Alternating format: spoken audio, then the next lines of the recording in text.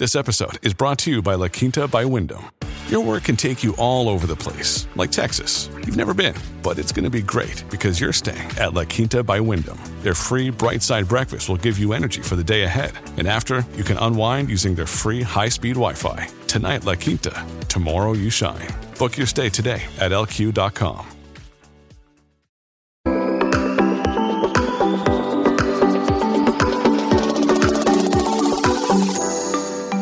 Hi everyone, welcome to the Tech Entrepreneur on a Mission podcast. My name is Ton Dobbe and I'm the founder of Value Inspiration and the author of The Remarkable Effect. I envision a world where every B2B SaaS startup succeeds because they're creating software that customers would miss if they were gone. And here's why. Research consistently shows that 90% of all startups fail, and that's bad. What's worse, however, is that 75% of SaaS scale-ups fail, companies that are supposed to have product market fit. Far too few scale-ups create the traction they aspire for and fail for the wrong reasons. And I believe this should stop. And hence I created my business. And the goal that I have with this podcast is twofold.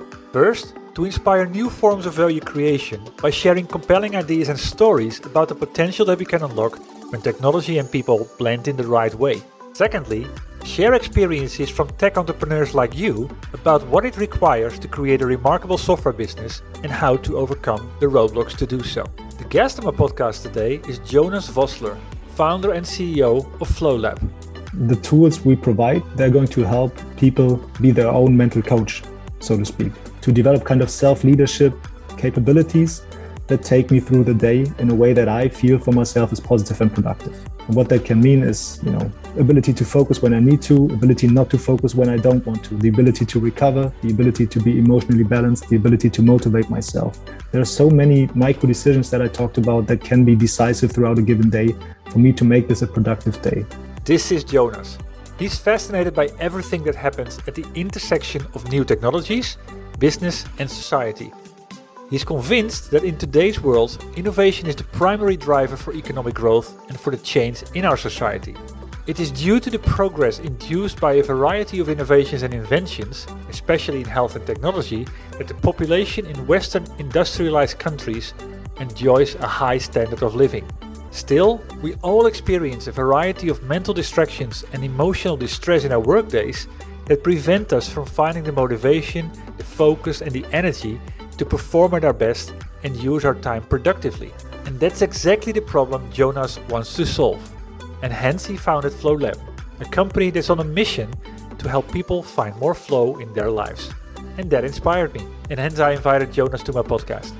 We explore why, with all the technology around, it's still so hard to be productive and deliver peak performance in our work. We also discuss the journey that Jonas has been on to solve this massive problem. He shares examples about the strategic decisions that he had to take, the challenges that he faced in gaining traction in the market, funding his business, and what was required to be ready for that in the first place.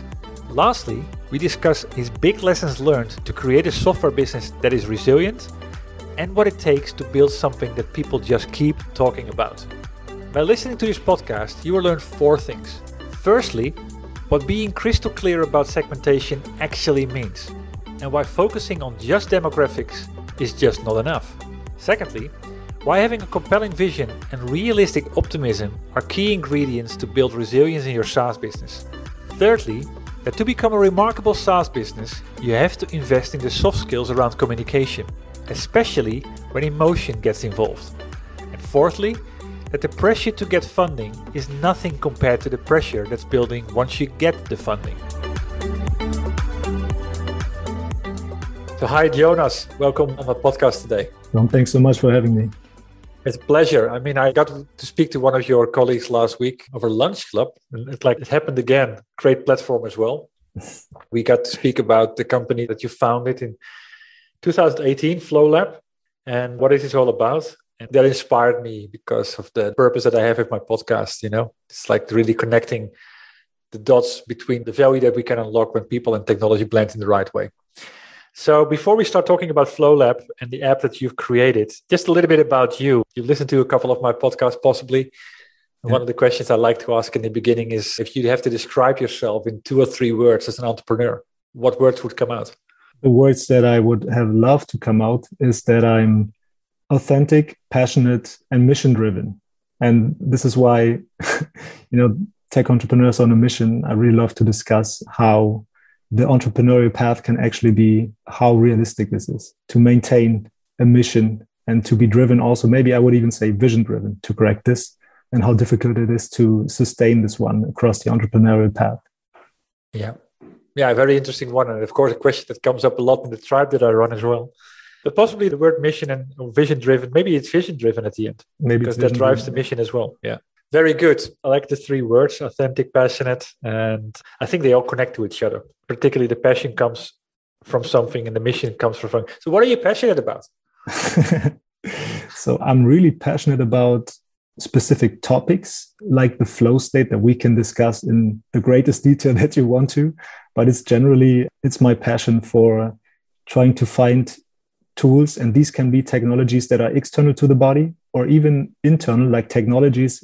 You could quote unquote say technologies, everything that the body has inherently, and that there's like the software and the hardware, and how we can help each other as the human beings to use these tools as best as we can in order to live a productive and fulfilling life, and to also blend in this endeavor as much as we can knowledge from research, because I'm passionate about connecting the dots, seeing what is known and what is not known, what are the frontiers in research, how this is kind of implemented into everyday life and technology, and then finding new solutions, connecting these dots. What's the next thing here that is important that we can add into this mix in order to help the human being a little bit better, being more happy and productive? And when I say productive, I just want to mention it also in the context of the flow state.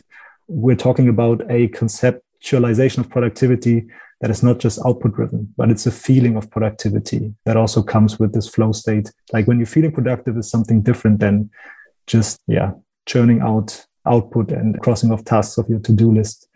This is what I'm passionate about, kind of in a nutshell. Great. Now we're going to be really interesting about the story behind FlowLab. So what's the big idea behind FlowLab?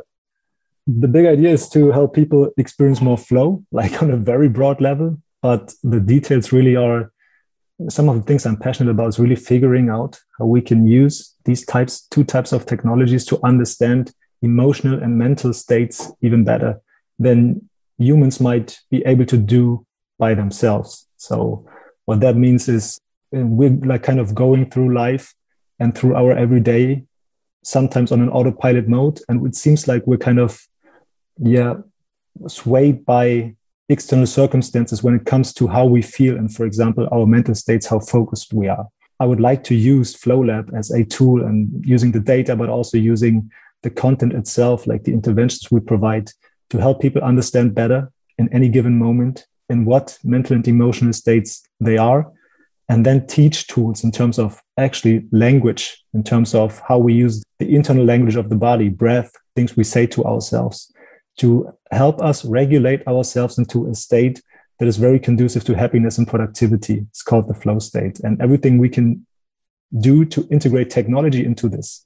And when I say that, I mean data that can come from like external devices, but also combining these, may they be, for example, physiological data through fitness trackers, but combining these with what people say in these given moments. So subjective experiences, creating an intelligence behind there driven by software, by machines that really understands how an emotion expresses itself and can be measured and pinpointed by using the technology, and then being able to regulate this in order to bring people into these flow states. It's kind of what we're looking for.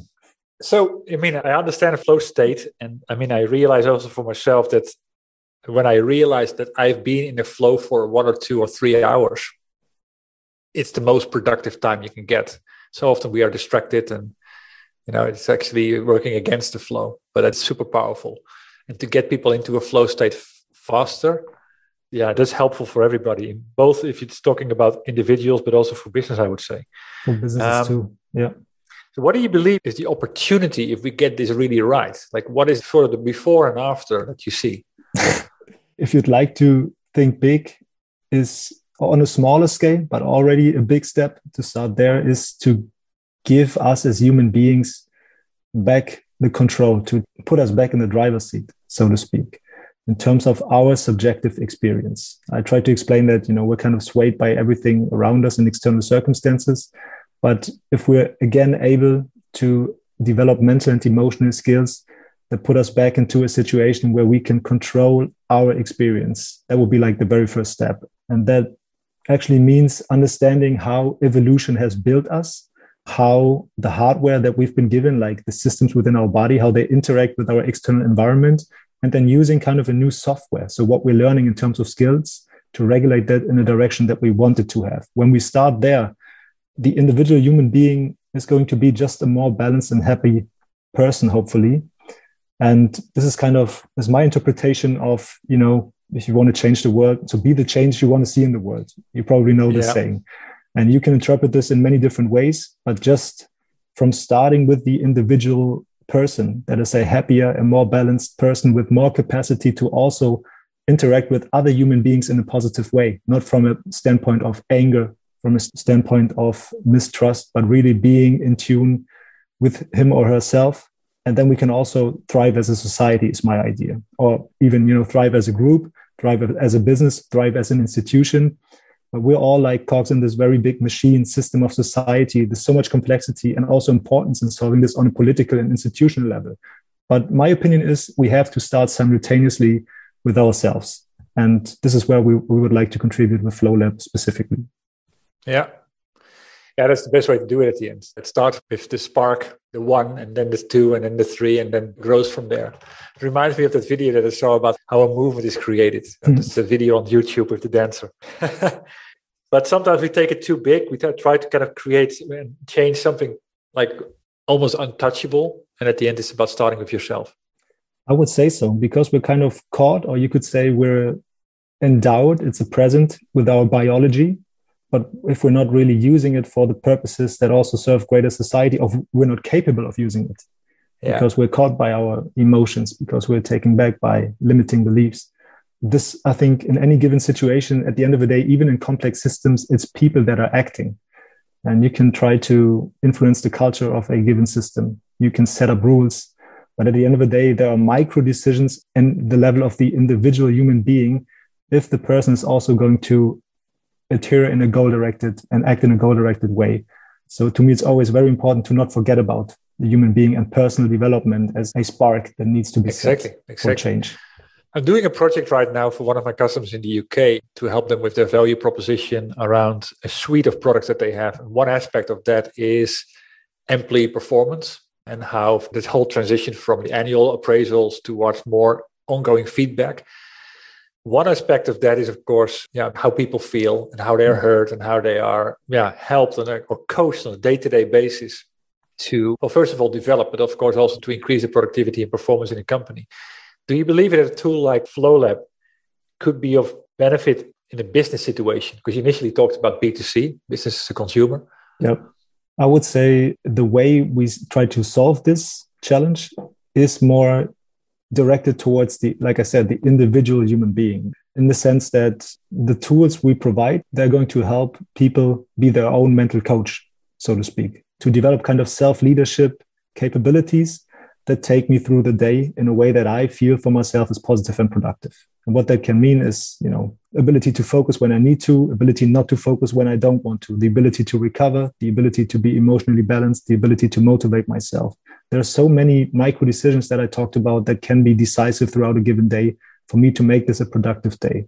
And we also get approached by companies in the context, because if you kind of manage to amplify the individual productivity, this has bottom line effects for companies as well. Yeah. We would design the product very differently if we were actually approaching B2B as a strategic pillar that we prioritize, which we don't. We're giving workshops for companies, but actually you have to be very specific in terms of the need you want to solve, up to the detail of how you talk to people. But just starting with a value proposition, it would be a different product if we wanted to sell it in terms of the ability to measure stuff, to have these performance reports that you just talked about, the analytics.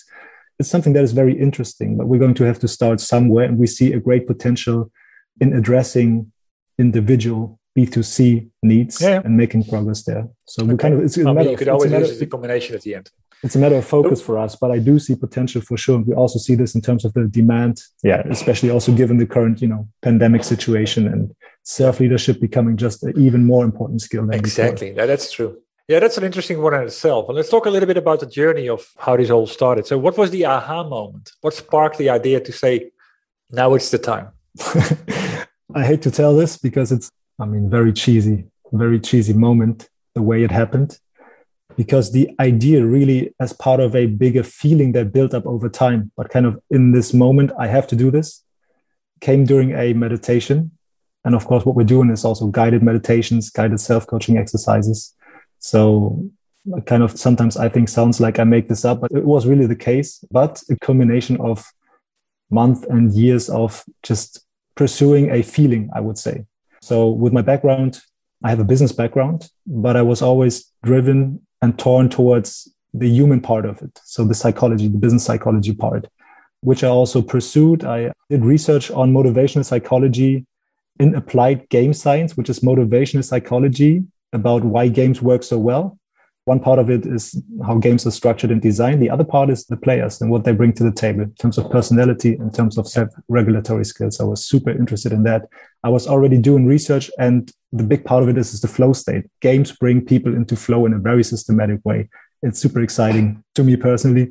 But I had a couple of dots that needed to be connected. At the same time, I was always trying to kind of, even in the early years of my 20s, self-optimize in every possible way. It started with physical self-optimization, nutrition, fitness, maybe even out of a stance of insecurity. So also this is part of my self-development journey, but also trying to optimize the mind. So I was always using meditation, mindfulness meditation as a tool. So you could say abusing it, but using it for my purposes to perform better, to perform more sustainably in the university context, or even at my job later at the university as a researcher. So, and another, thread in this is my passion for sports. So I was a very amateur, but very ambitious and passionate basketball player and coach with the team here in Berlin, Germany. And I was just fascinated of how this is possible, that the mental part plays such a big role in terms of team performance, but also individually, that people can actually get in the zone they can't miss and only make right decisions. So I had these threads like simultaneously in my mind. And so I kind of woke up in this moment. I was doing the meditation. I was like, okay, why? I'm researching the flow state. I'm trying to optimize my mind. I know how meditation apps work. I'm doing gamification work in my everyday research. Why is there not a tool that is kind of like the way that physical fitness tools are gamified and have been gamified before, but this for the mental state? So we kind of have a convergence of mental and physical fitness training.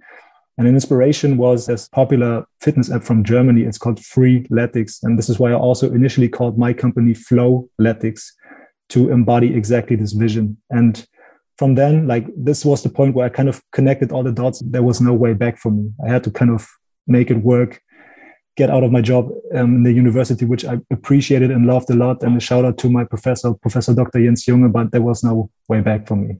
That's a beautiful story. There's nothing cheesy about that. Come on. It sounds like an epiphany, and it's a different discussion. No, but these things come from being mindful and being in that moment and reflecting on the things that matter. And that's why it's invented in the first place. I can truly see that. It's in those moments where indeed, if I do a lot of journaling, the moment of epiphany moments I got there by connecting dots that I didn't see before. Beautiful. That's my flow state, actually. Struggling, following an assumption that there is a solution, following a feeling that you want to get there, going through the struggle phase until it just solves itself. It's beautiful. The dots connect. It is. Exactly. So now, then you started a company in 2018 and you started developing things.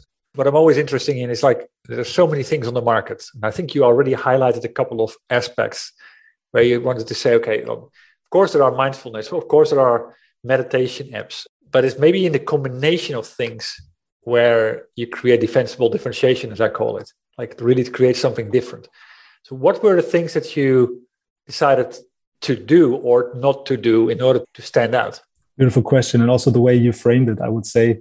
And it's a tough pitch to investors to say, well, it's the combination of things. If things play out and, an attention to detail, then I can show you defensibility in a market that is already dominated by huge unicorns, like what is $1 billion company in US dollars. So but that's the way I pitched it. The first part is getting the details right in terms of answering the question, how can we help a potential customer or user identify with what we do? This is where I started in the first place. I know it sounds subtle, but you have to get this communication right, especially when we're talking about lifestyle products. And ours is not maybe to be clear on that, like mental coaching for productivity does not necessarily have a therapeutic aspiration, but it's a lifestyle product, such as fitness products. But if you want people to choose your solution and not the others, you have to convey and stand for values that are important for the person. Exactly. And just by self-reflection, I had the assumption that I'm using all these tools that are grounded, which I went down the rabbit hole of mindfulness meditation, of mindfulness, the philosophy, the Buddhism philosophy. I went down the rabbit hole, but for me, it was not the everyday values that I identified with. I was using the tools and I felt like I was abusing the tools because they were presented, yes, through Headspace and Calm in a more pragmatic way, but the philosophy behind it is still a different one than what I stand for when my goal is actually improvement, is actually self-improvement and striving for specific goals. And in the mindfulness sphere, it's a red flag. One of the major mindfulness pillars is non-striving. So don't strive for bigger goals, but they are hard to consolidate in terms of values and identity. And my assumption was just, yes, these tools are popular. There's science that shows the benefits more and more, but do they actually feel drawn to these tools because they also identify with it and say, well, there's a community behind it that thinks the way I think. So repackaging was the first part. Repackaging the product where the way we call it, I don't know if it was us, but since we're on the radar, the way these things are called are not just mental health, but mental fitness. And I like this framing. We stand for mental fitness, which has this progressive notion of I'm trying to improve something, which is okay in this context. Then I have a philosophical stance of what it means to be mentally fit. Not being mindful for the purpose of being mindful, but the broader goal is to experience flow. And flow always has an activity. Flow always and only happens if you have clear goals. So it actually is goal striving. It's a complete different in terms of the promises you can make to people. Because in this way, if you package it the right way, in a coherent way, then you can be a product that stands for productivity, for sustainable performance, and just in this sense can be a differentiator in terms of the ability of people to identify with your solution and not another one. Let me make a small interruption here. Jonas just made an excellent remark about how critically important it is to be crystal clear on segmentation and positioning. FlowLab might well play in the category of mental health tools, but within this category, they're addressing a micro niche. To reach their ideal audience requires them to go far deeper than the typical demographic segmentations. They have to arrive at the level of psychographics, people with different worldviews, different needs and wants. And doing this enables them to be far more effective in their marketing, in their sales, but also in their product development. And you can master these traits as well. I have various options for you to start. First, just go to valueinspiration.com to learn about the masterminds and the work streams to put the fundamental building blocks in place to fast track the growth of your software business. And as you're there anyway, don't forget to grab a free Kindle version of my book, The Remarkable Effect, to start sparking new inspirations in the next 30 minutes. Back to the interview.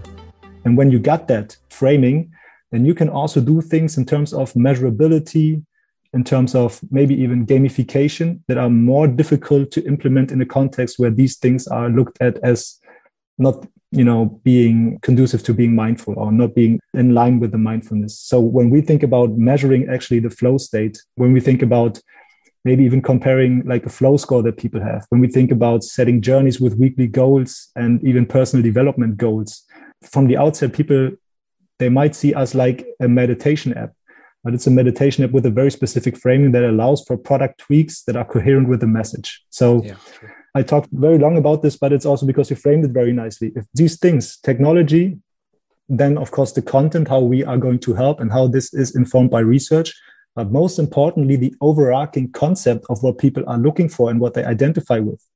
They have to align with each other in order to have like really a product that has potential to address a market need or a target group in a more coherent way than before. Fascinating. So one of the people that I always admired, and of course I still do, but he's not there anymore, Steve Jobs. Someone else kind of met my mind. He always said, innovation is not about what you do, but what you say no to. So were there any specific things you said really no to in that journey? In the process of developing the company? Yeah. No, the company or the product. One thing that I can only think of now is really the way we want to communicate. We actually have do's and don'ts, but this is something I actually just described in greater detail because we're so focused on getting these details right that in the sessions we write or in the, let's say, messages we put on advertisements or even the content the way we write it, we don't want to use very specific words. It's a very detailed, but whatever does sound too soft, too spiritual. And I would like to mention that I have really nothing against this. It's really about being coherent with what people that we address try to hear and these assumptions. Sure. So there's a couple of words we don't use in terms of, and this is very difficult. It's not great business advice now, but if you write a meditation session and reflect on your internal world, it very quickly sounds very soft and emotional.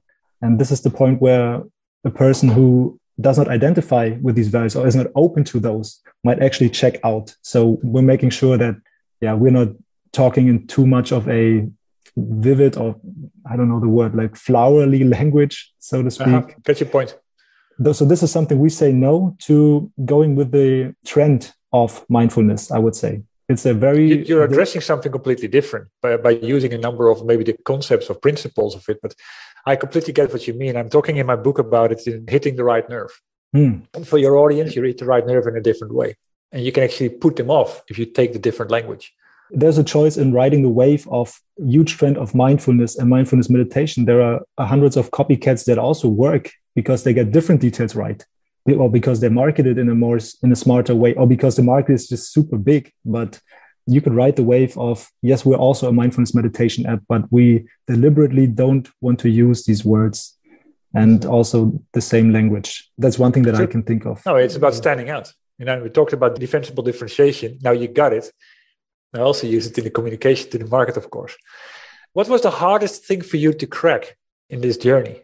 Oh, so the journey to me personally, and also when I compare myself to some of your other guests, to me, it really has just begun also in terms of my personal development as a tech entrepreneur. So some of the learnings that I can share here, they might be a little bit business related, but they are also kind of related to my personal development. And, some of the hardest things to crack for me as a CEO is to understand the fundraising game. Was one of the hardest things because it's kind of a lot of things that I had to learn fast is around networking, how important a network is, but also understanding the story you need to build as a company in order to be ready for fundraising, that this sometimes does not necessarily, it can be connected, but there can be trades-off between creating customer value and creating a fundraising story. It can be, depending on what stage you're in. True. And understanding that it's my job as a CEO of a company to focus on the story and to acquire resources. So for us, you said it, we founded the company in 2003. All of us, 3 years ago, all of us first-time founders. And we all had to crack this for ourselves to kind of get a foot in the game of acquiring enough resources to actually be able to have a planning horizons that allows us to do something and not just to be in the mode of acquiring resources. So the cracking of this very first step was very tedious for us. We had to prove to be resilient, but actually understanding the type of game we were playing as a early stage technology company with first-time founders. That took us time, took us nerves. What is the biggest key takeaway from it? It's a sales process. It's sales. And the key takeaway is to think about fundraising strategy, because there are different approaches, and this strategy has to be aligned with who you are, your resources and networks, and what you're well at. Because you could approach fundraising as a numbers game, depending on the stage, like you always have to. So you always have to approach it as a numbers game, but you could also, reach out to so many people just to hope that it kind of follows through. Or you look at the network you have, what you're good at, and you try to bring more quality into this. But it really depends on your resources. So looking at, like I said, the resources you have in the team, the network you have already built, sometimes it might actually make sense if you don't have the contacts to just play a numbers game and reach out to as many people as possible. But I learned this is probably has many parallels to a sales process, as many might know it. And this was like an early learning for me personally. So you went the quality way? We're kind of a little bit lucky in terms of being thrown and given access to a pretty good network here in Berlin, because we were accepted as one of the first companies when a new accelerator, the APX by Axel Springer and Porsche, built here in Berlin. And Jörg Reinbold, the managing director, he has a great network. And when you're performing well, they also grant you access to this. And it was also kind of a first stamp of approval. It allowed us to build our network faster.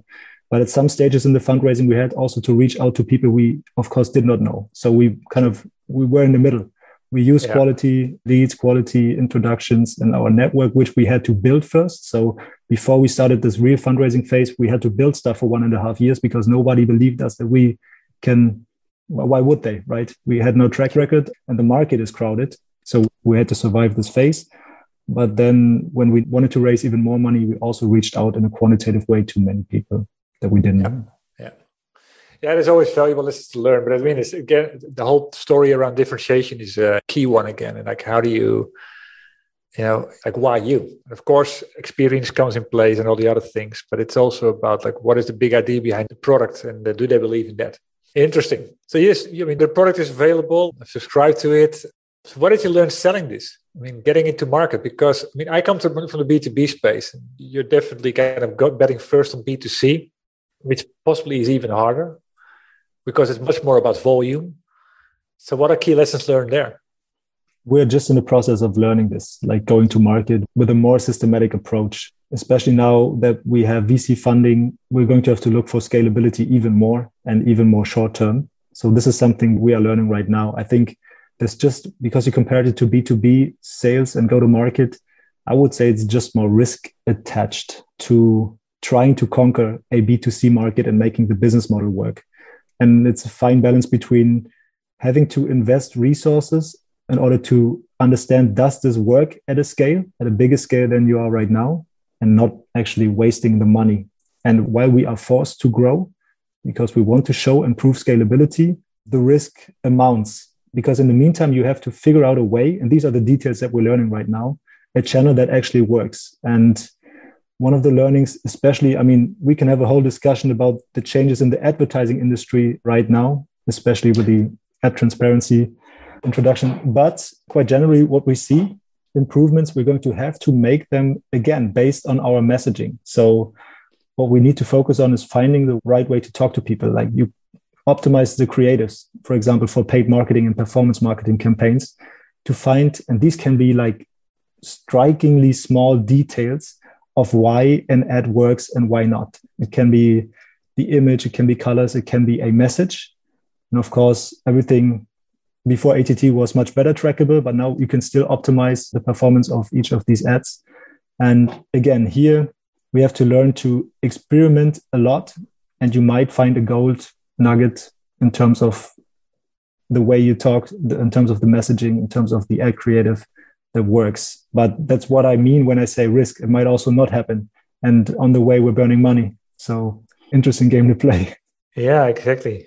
I can introduce you to a couple of people that have been on my podcast that are the specialists in this area with the technology that they are creating. But that aside, I'm thinking of Koen from Alpha One and from Jonathan, who's actually in Berlin as well, I think. He's got his neuroscience technology to come up with the perceptions people have of certain words.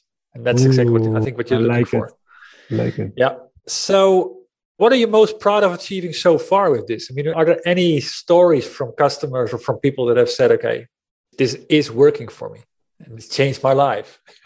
These things, they definitely make me very happy. We have these customer feedbacks. But one of the things I'm most proud of, before I talk about those, is to actually have started this and being still here.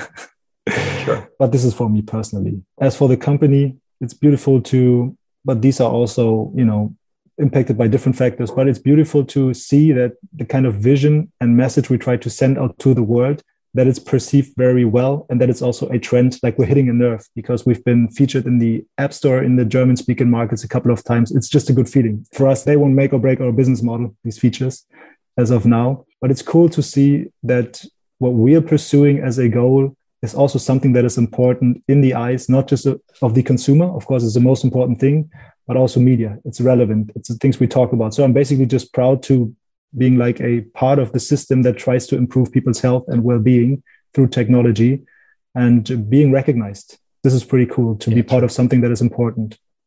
Yeah, that's maybe also something to kind of dig into right now. I mean, I've started to write my second book, which is about remarkable resilience.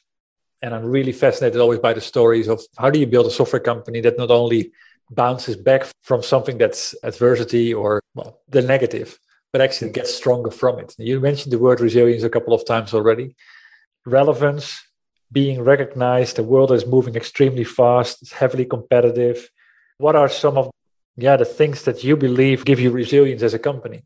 That's a very interesting question, especially in the context of the size of our company, because what gives, I think personally, in the early stages, small team, not much structure within the team, not so much based on processes, but based on individual human performance and connection, I would argue that the biggest factor for resilience in this early stage is the resilience of the individual people again. It's going to become very interesting, and I'm going to read your book for sure when we talk about resilience that is maybe even built in processes, that is built in the way we probably engage with customer feedback, that is probably engaged in the way we use data as a company. I mean, to use data to make decisions. I think these things can make a company very resilient, but within, there might be parallels if we compare it to a small company, because we also have these processes, but it's more important that the people themselves, they are guided. And this is, of course, part of my job and also of my co-founders. They are guided by a vision and optimism, a realistic optimism that there are going to be ways to get there. Because on an everyday basis, if you're looking at the work that the people actually do, they might have fun doing this work, but sometimes it's frustrating. It's frustrating because we put in work and then the results in marketing or wherever, they don't really show. Or you put in work and it takes months for things to be implemented on the technical side and so on. Yeah. So it can be frustrating, but we have to always remind people of, I would say, first of all, the vision and align those people. And this is an advantage of a small company. You can align 10 people under a vision if you're a good leader before it becomes more complex. And also prioritize on the human connection. So not just making this about the company, but really giving room for interaction so that for the individual, it really, yes, it feels like work, but it feels also like just a social event to be part of this. So I can honestly only talk about this resilience on this individual level, which I, of course, think plays a great role and is more easily to be managed in a small company.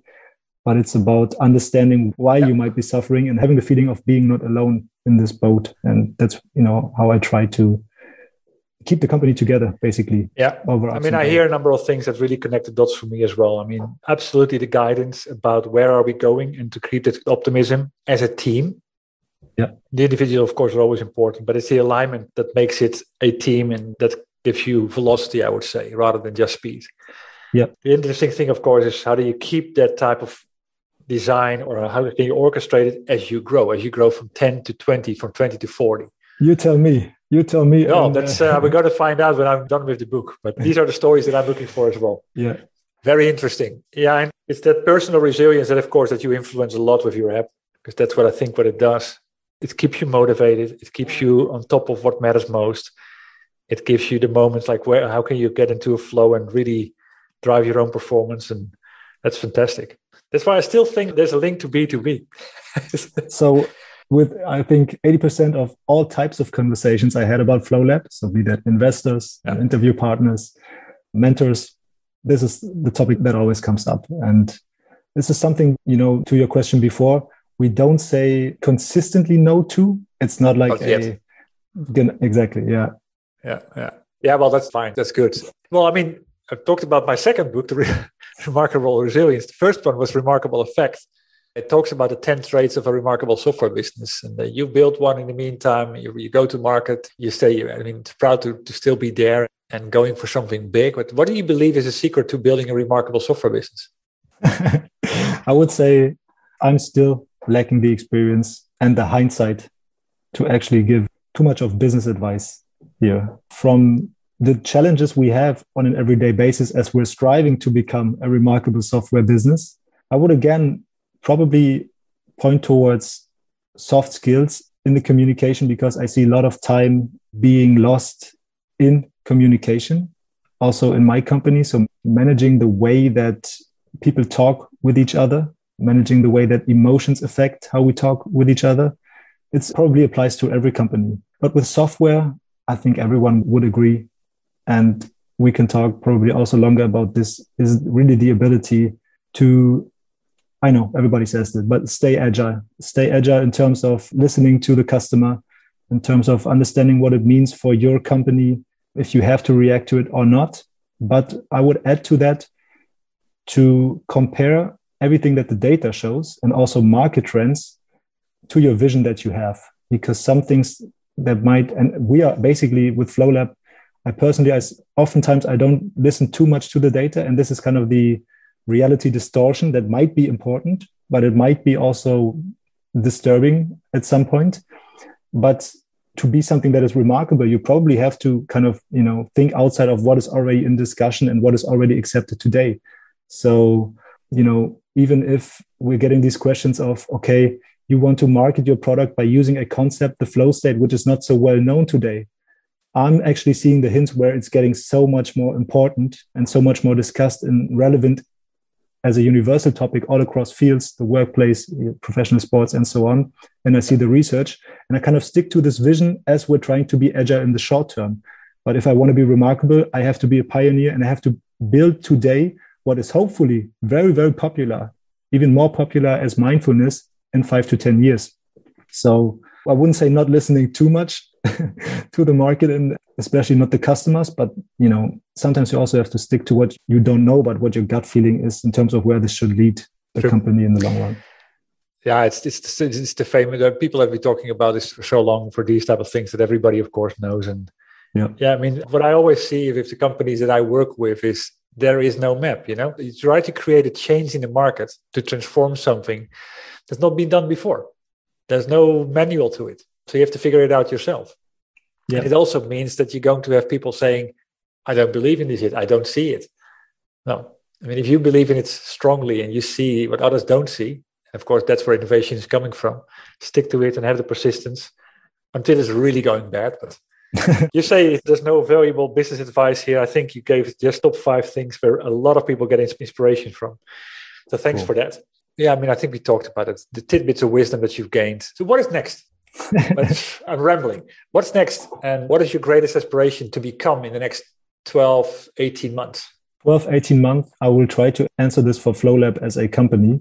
So the way I would like to describe this is we would like to, for us next, I'm thinking about 12 to 18 months creating momentum. So sometimes, and I don't think much farther than this, to be honest. So in the next 12 to 18 months, I'd like to create as much momentum as I can with what we're doing right now. And that means sometimes, we're working on small things which we think are innovative, and then we're making small tweaks here and there in the marketing, in our messaging, and they don't show direct results. But I have the trust and faith in that these things will accumulate over time until if we just continue to improve on an everyday basis, making what we think are the right decisions, then at some point we will accelerate in a way that these compounding effects actually take shape. So the next step for us is to really take momentum, because I've been carrying this vision for a very long time. I think we've been very resilient, but this has the way that these things should pay off is by getting, you got it. Was just a way to build momentum. So with everything we do, looking for this to fall into place. And this means, of course, business-wise, that we find ways to grow exponentially because we have ability to grow, but really to kind of kick into the next gear. It also means being perceived in the public as something much, much bigger than we are today. And I mean, there's nothing I can promise, but this is what I have to believe in. If I want to continue to do this, that these things will fall into place, and everything we did so far is in order to create this momentum. This is what I see in the next 12 to 18 months. Very abstract, but this is the way I think about things. That's the way it works. I mean, it's chapter 8 in my book for a reason. Remarkable software companies master the art of creating momentum. And chapter 9 is they sell the idea, not the product. And that's exactly what you're up to. And cool, that's what will make you create a bigger story in the market that is creating that movement that you're after. So you're on doing the right things here. And I want to wish you all the luck in getting this to market and making a big impact on as many people as possibly can be, of people, let's put it, people that aspire to be more productive and be that role model, that they get their hands on your product to become that. Thanks for your openness, for sharing the wise lessons that you've learned in the 3 years that you've been in business. I found it fascinating. I mean, this is technology that is music to my ears. That's why I started the podcast in the first place. So thank you for that. Well, I would like to thank you for also giving me the opportunity to reflect on these things. With all the business challenges, it's a personal journey for me and for my co-founders as well. So just being asked these questions is always beautiful. So thanks a lot for the opportunity. It's a pleasure. Thanks. And this ends my conversation with Jonas. I hope you enjoyed it. And if so, please leave a review on iTunes. And if it inspired you, please share it with other tech entrepreneurs on a mission that you have in your network. Other than that, thank you for tuning into this podcast. I had the honor to speak to Jonas Vossler, founder and CEO of FlowLab. As said, the goal that I have in this podcast is twofold.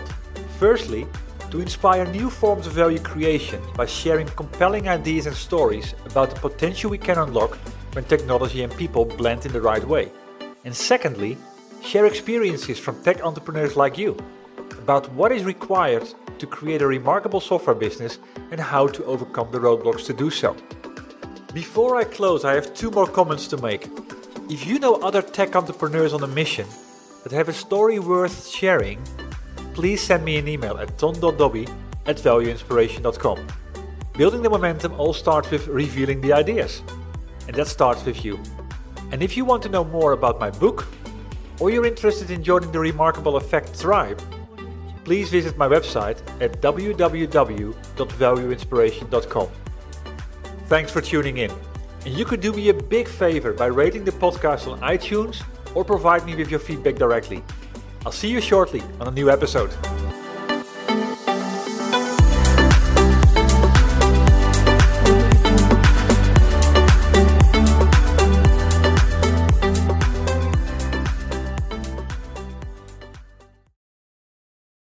You've got questions, we've got answers. Business leadership, ownership, and sales can be challenging. Tune into the Accelerate Your Business Growth podcast to learn from the world's experts.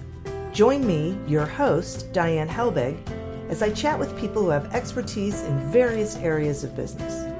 You'll enjoy the lively conversations that are focused on providing you with the ideas, tips, and suggestions you need to realize greater success.